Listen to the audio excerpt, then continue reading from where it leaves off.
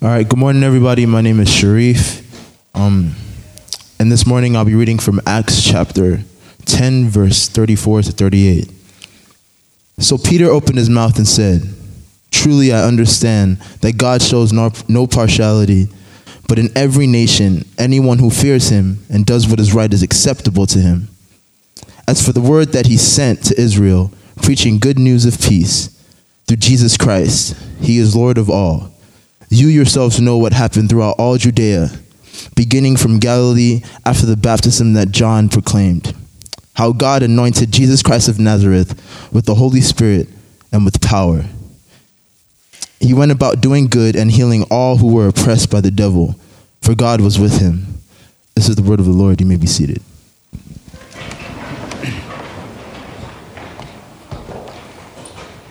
All right. Good morning, Tucson.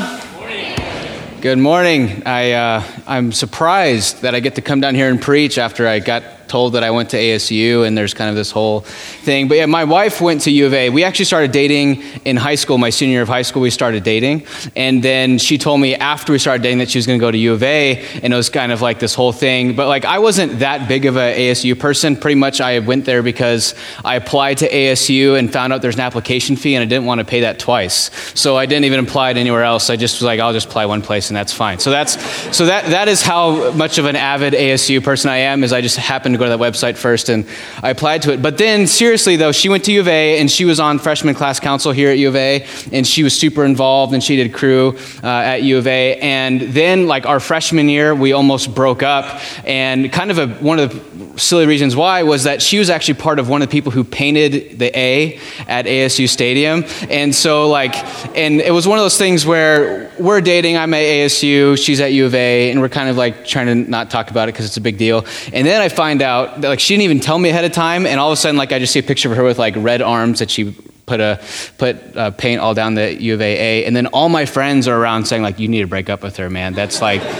how could she do that to you? You know, she did that to you. She was offending you on purpose. She was just trying to see. And so it was an interesting experience, because I went from like not really caring to all of a sudden someone offended this thing that I was halfway associated with. And then I kind of got like, I even started buying ASU clothes and started getting all like wrapped up into it. But then she went to U of A, and it was really, really positive. We didn't break up because of that, even though we had a couple immature conversations about it. But then she ended up going to ASU and getting her master's, which is what I call repentance. That's turning back. So now we both have degrees from ASU, and she has a degree from UVA. So anyway, that's our thing. But that's kind of like a funny illustration or a funny story about how most of the people that I know, some of the people who go to U of A are like lifetime passionate U of A people. Sometimes people who go to ASU are lifetime passionate ASU people. And some people just kind of halfway on purpose, halfway on accident, end up going there. And then by the end of it,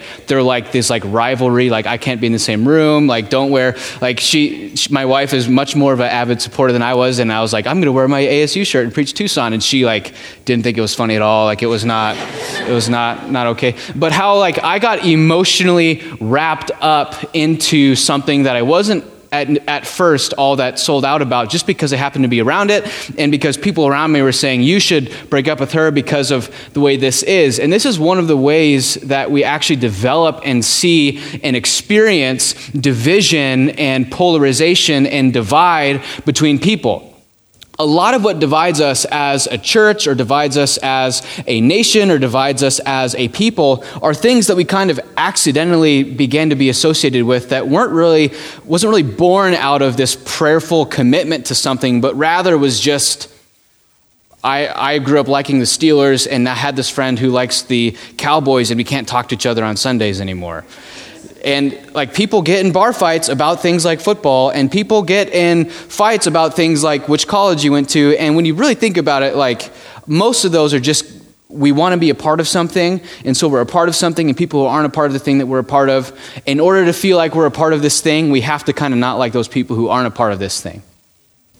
And a lot of it is just cultural, social pressure that we didn't really go looking for. But after a while, we might just recognize, oh, now I don't like those people, and I'm not sure why, but it's been this way for a while, so I'm just going to keep on going with it.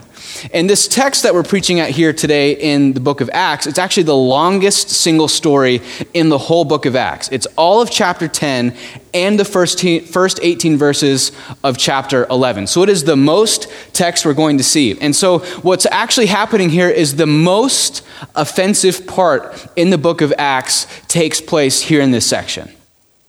Now, any of you who didn't grow up in the first century as a Jew, it's going to be hard for us to recognize the cultural divide that we see here in this passage. That the Jews hung out and ate with the Jews, and anybody else was unclean. So far in the book of Acts, as we've been going through it, we've seen some Greek-speaking Jews become Christians, but we haven't yet seen full-throated Gentiles become Christians yet. And in this passage, these divided, historically divided, racially divided, ethically divided, morally divided, spiritually divided people, we're going to see these Gentiles, these Greeks, become Christians. And it is so offensive that Luke actually records the story 3 times. And he gives us the most longest treatment of any story we see in the book of Acts in this whole long section. And a part of that is because we have to really recognize how offensive this would have been. That you baptized a Greek into this Jewish people. That person who is far off is now being a part of us. Because they're baptized, they're now associated with us. And I'm not sure that I'm okay with that. And so what we see here in the very beginning, and this is kind of my big idea for here today, is that when the kingdom of God comes, when the Spirit of God pours out, that the status quo of everyone and everywhere is disturbed in a really big way. The status quo, the way that things are, the cultural presuppositions, the feelings, the emotions, the default setting we have as we go about our lives, that when the kingdom of God comes, it disrupts everyone's status quo. No one is left off the hook. And before I even begin, I just want to ask us this question.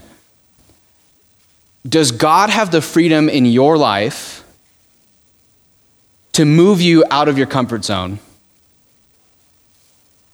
Or would that be a deal breaker in your faith?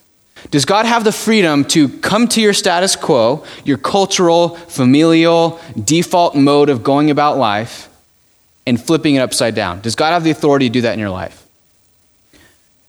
Because when the kingdom of God comes, that's going to happen. That you cannot meet Jesus, receive the Holy Spirit, and go about business as usual. It cannot happen. It happens progressively. It happens over time. It happens as we grow in our faith, but it happens. And I hope that we as people believe that the kingdom of God disrupting our status quo is not just to test if we're in or out, but it's to actually show us the better way of existing. And we're going to see that in this passage, that God comes and he disrupts the status quo of a guy named Cornelius, he disrupts the status quo of Peter, and he disrupts the status quo of the existing church in pretty significant ways. And so because this passage is kind of long, I'm not going to actually walk through and preach through the whole text because we'd be here for like 4 hours, but I'm going to draw out just a couple observations as we go through it. But before we jump in, will you pray with me? And I'm going to pray for our hearts as we seek to submit to this text that God's given us.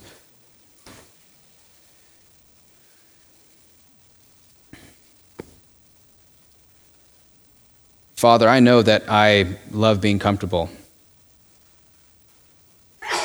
I know that I love seeming like things are fine. I know that I love the way that I'm existing. And God, as I even look at this text, I see the ways in which you are calling me out of my comfort zone, out of my status quo, that you are disrupting me as an individual. I pray that as I look at Cornelius' life, at Peter's life, and at the church, that I would get excited about the fact that you're disrupting my life. That I get excited about the fact that you're disrupting our lives. Thank you for how good your gospel is, that you refuse to let things stay the way they are. In Jesus' name, amen. Amen. So in this text, there's a couple of headlines here, and so I'm going to outline kind of the flow here. So the first section is Cornelius. Now, Cornelius is a centurion. He has a lot of power. He's a big deal. 600 people are under his command. And so the first thing that happens is Cornelius has a vision, and in that vision, he's told by God, hey, I've been hearing your prayers, but I'm going to send a guy to you. His name's Peter, and he's going to have to teach you some stuff. And so Cornelius is kind of like, okay, fine. So Cornelius sends some people to go and get Peter. Then the next part of this story is that Peter has a vision. And this vision is super weird. I don't know if you have your Bibles open, but you can look at it with me. I just want to look at a piece of it. In verse 12 of chapter 10:12, part of Peter's vision is there are all kinds of animals and reptiles and birds of the air, and there came a voice to him that says, "Rise, Peter, kill and eat." And so if you're going, that sounds really weird. That sounds like an awkward vision. That is an awkward vision. Peter says in verse 17, he was inwardly perplexed. And so you're reading this vision that Peter's having, that these animals are coming down from earth, and it happens 3 times, and Peter sees this vision, and he's confused, and he's going, what does this mean? Why did it happen 3 times? Why is God telling me to eat these animals? And so then after Peter's vision, shortly after that, the 3 people that Cornelius sent to him show up at Peter's door. And so Peter's sitting there kind of waiting, not understanding the vision, and all of a sudden 3 Gentiles, 3 unclean people show up at Peter's door. And Peter's going, I just saw this vision that I should eat 3 unclean things, and here comes these 3 people, and you had to kind of think Peter's going, am I supposed to eat them or listen to them? But Peter's not an idiot. He recognizes I was supposed to spend time with them, not eat them. So he has this vision 3 times. These unclean things, these 3 so-called unclean Gentiles show up at their door, and then they hang out a couple days. And then after that, they journey back to Caesarea, which is where Cornelius is from. And Cornelius says, hey, Peter, you're come here because I had a vision to go and get you. And Peter goes, that's crazy, because about that same time, I had a vision that I was supposed to hang out with some unclean Gentiles. They all get together, and Peter preaches the gospel in a pretty cool way. And this gospel sermon that Peter preaches actually is really interesting for us as Christians to look at. And here's one of the reasons why it's really interesting, is because this is the first time in the book of Acts that the gospel is preached to non-Jews. So you might have been kind of like me. You're hearing these gospel presentations in the first couple of chapters in Acts, and they're all about David and Moses and Old Testament stuff. And if you didn't grow up in the church and you hear all these sermons about who are all these people, what are they talking about, this doesn't make a lot of sense to me. A part of that is because those sermons weren't for you. They were for Jews in the first century. And so if you didn't grow up a Jew or grow up learning about the Old Testament a lot, this gospel presentation in Acts 10:34 through 43 probably makes more immediate sense to you than any of the previous gospel presentations, because it's not to a Jewish audience, it's to a Greek or generally Western audience. And so if you read through that, you'll probably connect with it a bit. So Peter preaches the gospel, and before he even wraps up his sermon, then what happens is the Holy Spirit falls in this beautiful, magnificent way. And what happened in Acts chapter 2 when the Spirit fell on the Jews, the same type of thing starts to happen, and the Spirit falls in a magnificent way on all the Gentiles. The same thing. And what the text literally says is Peter and the people who came with him were perplexed, because the Spirit fell on the unclean Gentiles just as, in the same way as it fell on the Jews in Acts chapter 2. So then what happens is the Spirit falls, they become Christians, they're all stoked about it, and then they say, well, let's get baptized. So Peter goes, who am I to get in God's way? And he baptizes them all. So that's kind of the first story. That's the narrative, is vision, journey, gospel, baptized. That's the story, what we got so far. And then what happens in Acts 11, 1 through 18, is Peter goes back to the church and has to tell them about what happened. And the church is grumpy about it. They're like, now wait, those unclean, but they're like that, and we're like this, and you this, that. And so Peter has to retell the story, and he almost has to go on the defensive about it. So here's what we're going to see. I want us to look at this story, Cornelius' conversion, Peter's experience of going to the Gentiles, the Greeks, and then also look at the church and see that how when the kingdom of God comes, it disrupts our status quo. And I want to look at how it disrupts Cornelius first, then I'll look at how it disrupts Peter second, and then how it disrupts the church third. So look at me with Cornelius. I don't know if you have your Bibles open, but we're going to be in Acts 10, verse 1.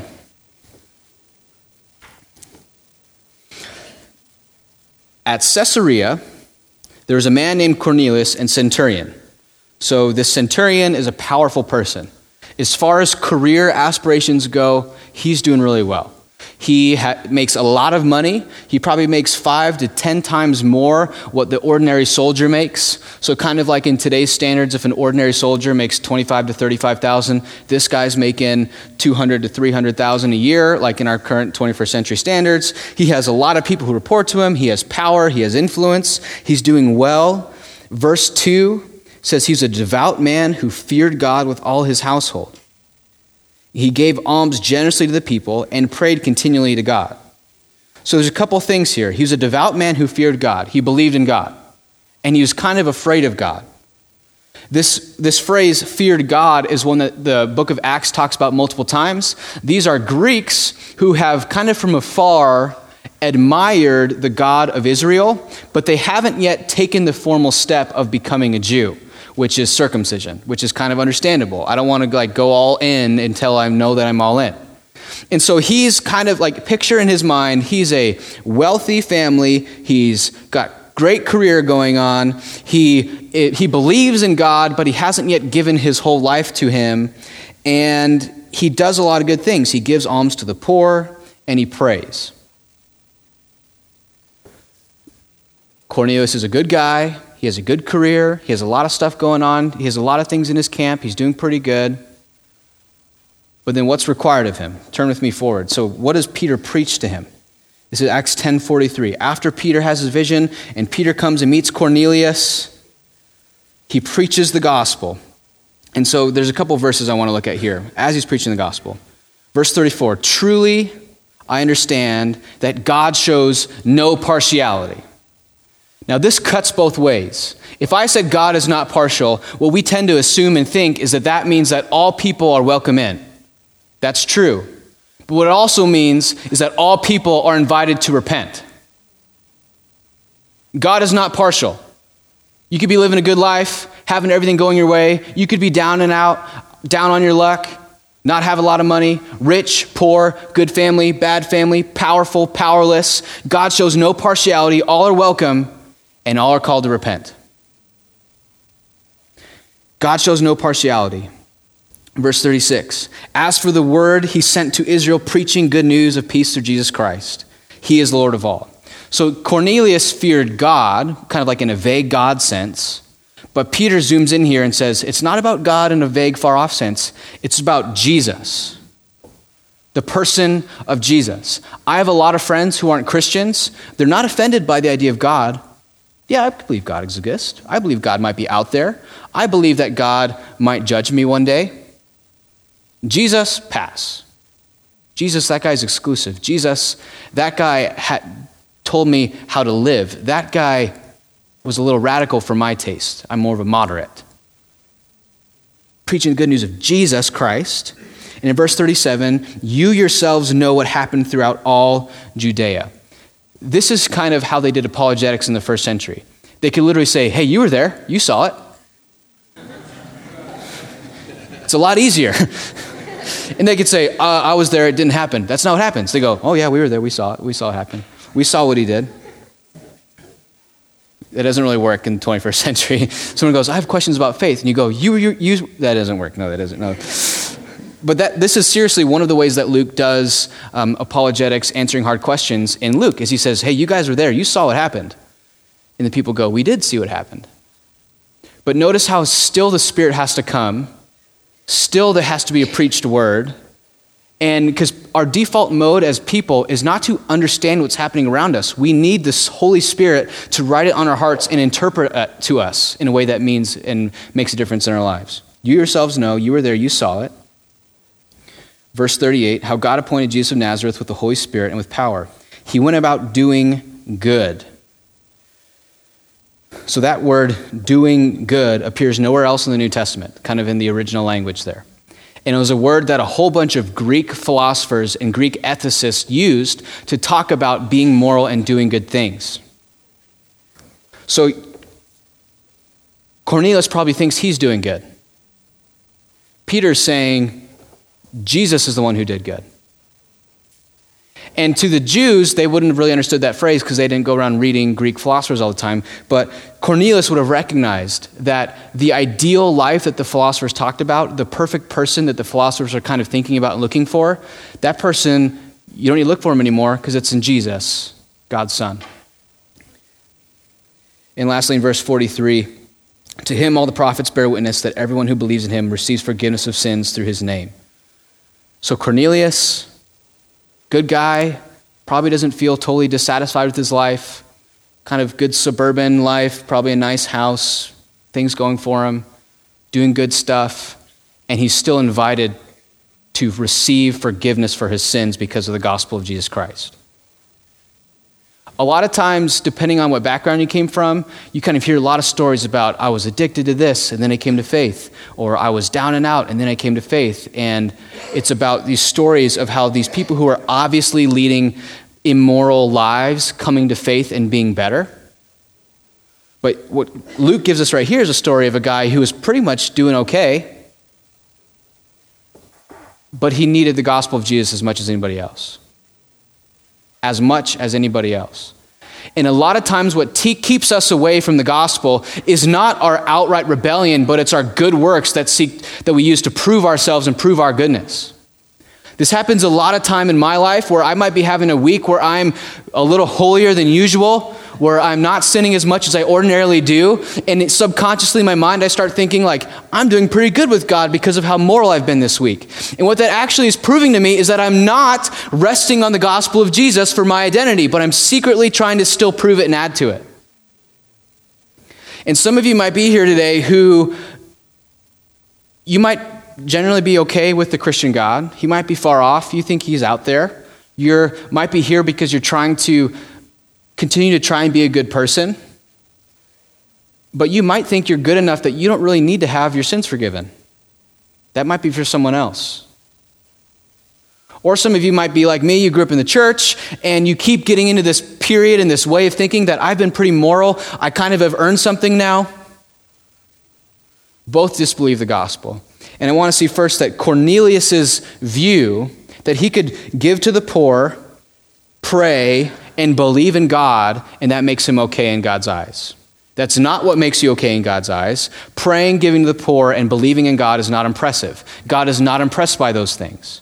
God is only impressed by the perfect obedience of Jesus Christ, and if you believe in him, you can receive forgiveness in his name. And I hope that we as a people can recognize that nothing is impressive to God besides covering myself in the blood of Jesus. Cornelius' I'm doing okayness is disrupted by the kingdom of God as it breaks into his life. Now let's look at Peter. Peter has a vision. This is one of the things that kind of blows me away. It looks really arrogant on paper, but when you unpack it, it kind of happens in my life all the time. Verse 14, after Peter hears the voice of the God saying, Peter, kill and eat, Peter says, by no means, Lord. I haven't heard the voice of God audibly, but I like to believe I wouldn't say, Like I haven't heard it audibly, but if I do, I hope I don't respond how Peter does. But yet all the time, I see words in Scripture that would cause me to do something uncomfortable, that would cause me to lose money on my taxes, that would cause me to do something that I wouldn't want to do, and I go, I don't think I'm there yet, pass. 3 times Peter gets this vision. You remember a time when Peter heard the voice of God before 3 times and denied it 3 times before previously? Peter has a spirit. Peter's doing the Christian thing. Peter's an apostle. Peter has preached and thousands of people have come to faith, and he's still dealing with hard-heartedness, and he still has to repent, and just like Cornelius, he still has to find forgiveness in the blood of Jesus and in nothing else. You think this is bad news for Peter. Peter gets his status quo disrupted in a really big way, so significantly here that he has to hear a vision 3 times. He has to have these experiences that soften his heart to the Greeks. But even then, later on in his ministry, he falls back into it. Let's look at this verse in Galatians 2. This is Paul writing about what happened in a church Peter was a part of. But when Cephas came to Antioch, I opposed him to his face. Cephas is Aramaic for Peter. because he stood condemned. So this is Paul putting Peter on blast in front of a lot of people. For certain men came from James, he was eating with Gentiles. But when he came, he drew back and separated himself, fearing the circumcision party. And the rest of the Jews acted hypocritically along with him, so that even Barnabas, who we've seen a lot about, was led astray by their hypocrisy. But when I saw their conduct was not in step with the truth of the gospel, I said to Cephas before them all, if you, though a Jew, live like a Gentile and not like a Jew, how can you force the Gentiles to live like Jews? So Peter hears a vision 3 times. He sees these Gentiles receive the gospel and get baptized. He spends time with them for a long time. He eats with them. He has fellowship with them. And then later on in his ministry, he's going about eating with people and spending time with people, and here come these curmudgeon-y, grumpy religious people, and he pulls back from the Gentiles and kind of does a I'm not with them thing again. After this experience of seeing the Spirit fall on the Gentiles, after this experience of him spending time with the Jews, with the Gentiles who became Christians, after God gave him this vision 3 times, Peter still defaults back into his status quo a number of years later. And it takes Paul, who is not subtle, to look him in the face and give him a how dare you. You preach the gospel that there's no longer Jew nor Greek, but there now is one new person in Christ Jesus. Have you found that to happen in your life as well? Where you said, before I was a Christian, I did all these things. Now I'm a Christian, and I still do a lot of those things. I hope you can look at Peter's story and sense that the grace of God is not just for non-Christians like Cornelius, but it's for Christians who keep reverting back to their evil behaviors, who keep subtly engaging in racism, who keep keeping a division where there should be no division, who keep falling back into the ways of their evil culture instead of being a holy and pure people who are separate to be a light to the nations. What are some of the things in your life that you, when you became Christian, swore, I would never do this ever again, and yet here you are? Do you have people in your life, like Peter had Paul, who can point you back to the gospel and say, you know you're better than that? You know what the gospel says.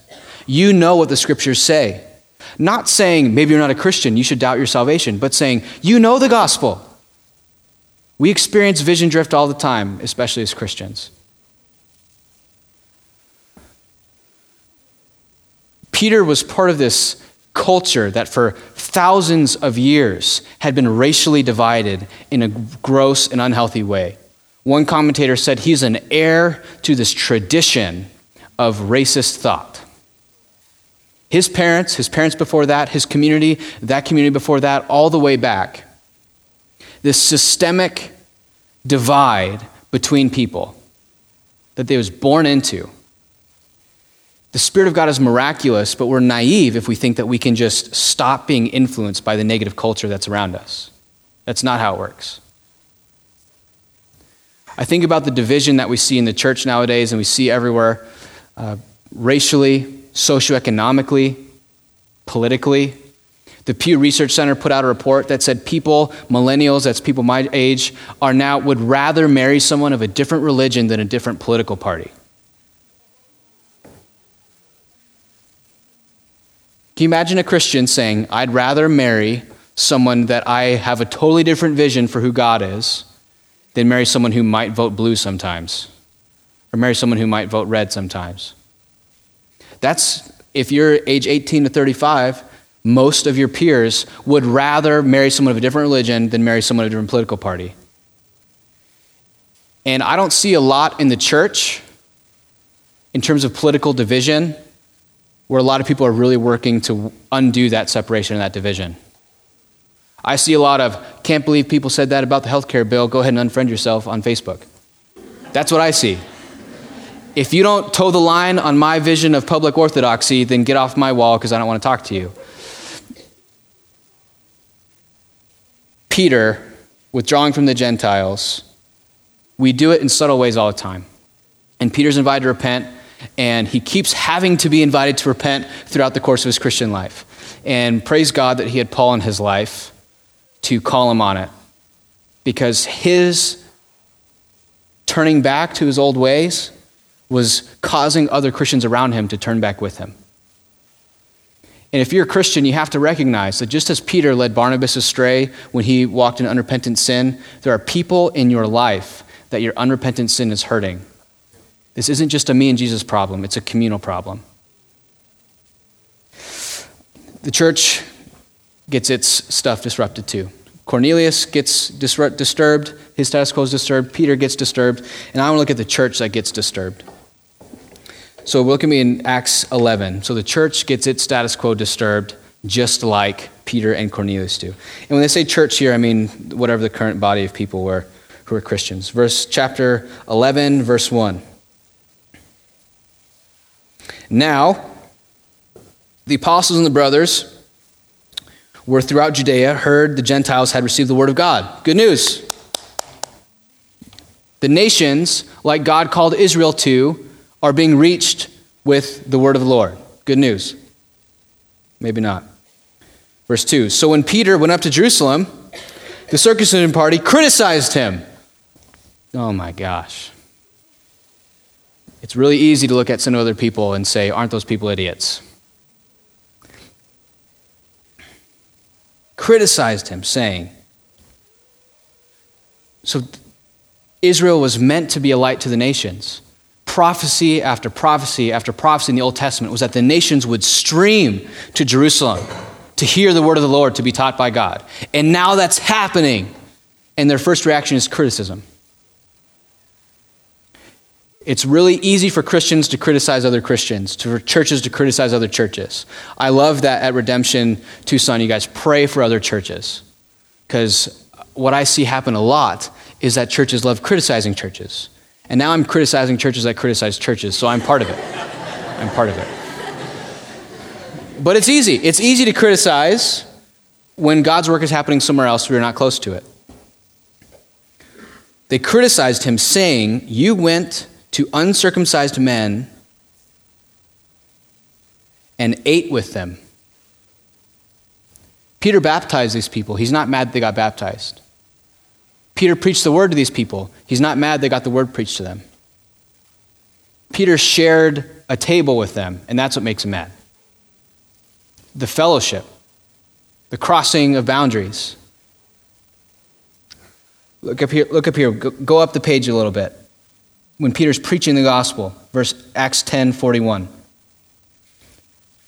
So it says, Jesus appeared on the third day, not to all the people, but to us who had been chosen by God as witnesses, who ate and drank with him after he rose from the dead.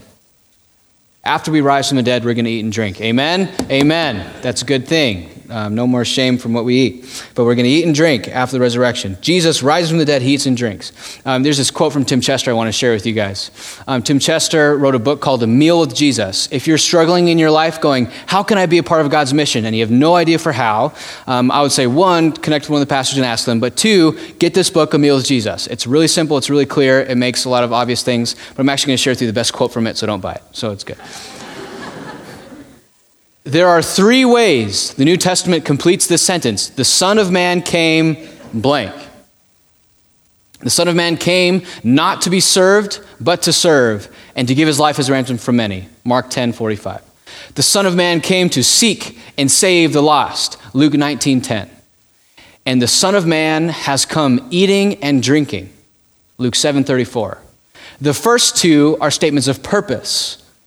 Why did Jesus come?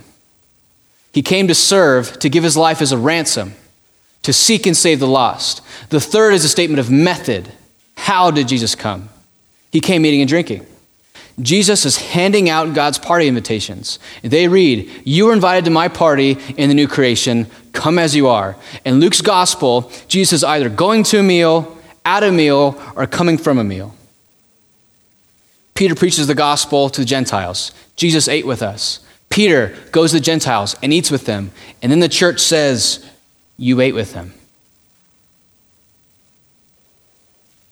They should have known. They saw Jesus eating with people. And so recognize here how we in theory are all about reconciliation.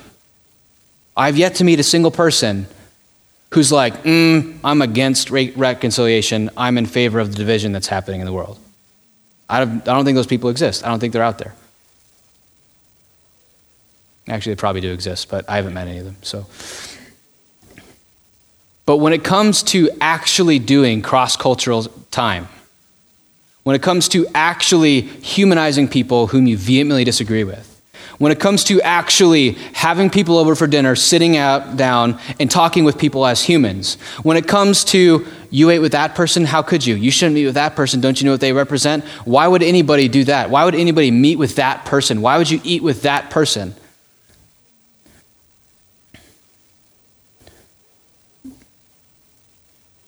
What are you doing to be a part of healing the division that's in our world?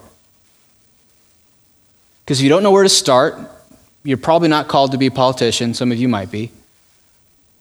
Eat with people. Take someone out to lunch and do it every couple weeks. It's a great square one. That's what Jesus started doing. That's what Peter does. And that's what the religious sectarian people get mad at. But here's the biggest miracle in all of the New Testament right here. That's sarcastic, but you see it right here. So Peter shares the story with them. They're mad at him, and he goes, hold on. I'm not going to judge them for their position, but I'm going to tell them the story of what God has done, and that's going to soften their heart. Peter doesn't go, you're judgmental, how could you? Peter goes, let me share the gospel with these grumpy old people. Verse 17. So Peter shares the story of what just happened in verses 1 through 17 in Acts 11.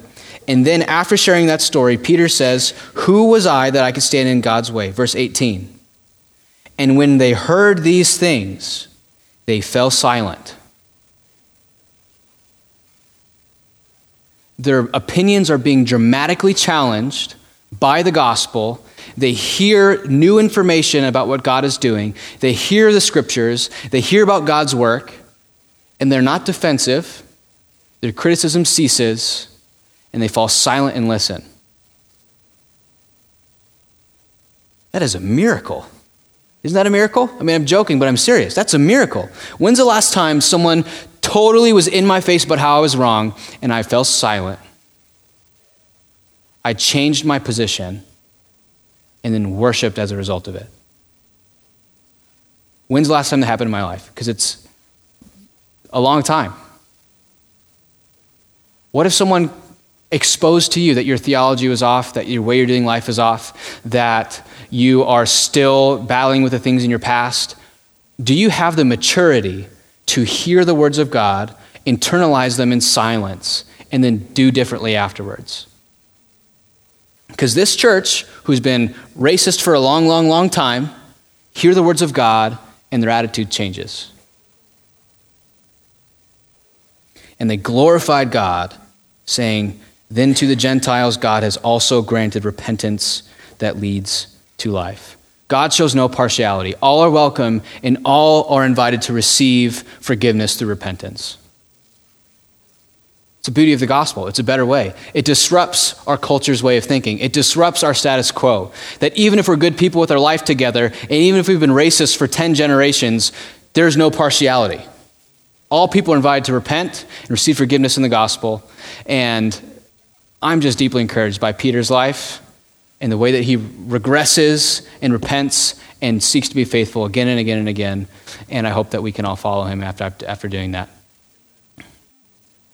God's going to push back on your status quo this week, and I hope that we can be silent and change and live differently. Let me pray for us.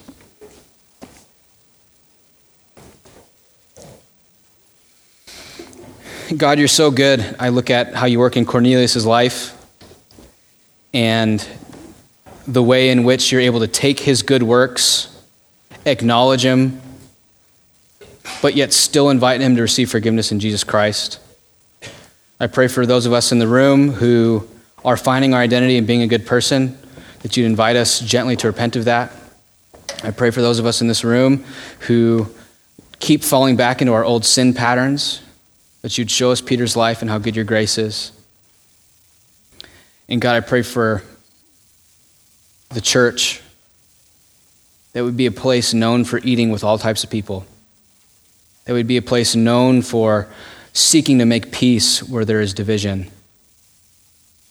Thank you for this long text of Scripture, but how it makes one point, and that's that you show no partiality, but you disrupt all of us the same. In Jesus' name, amen.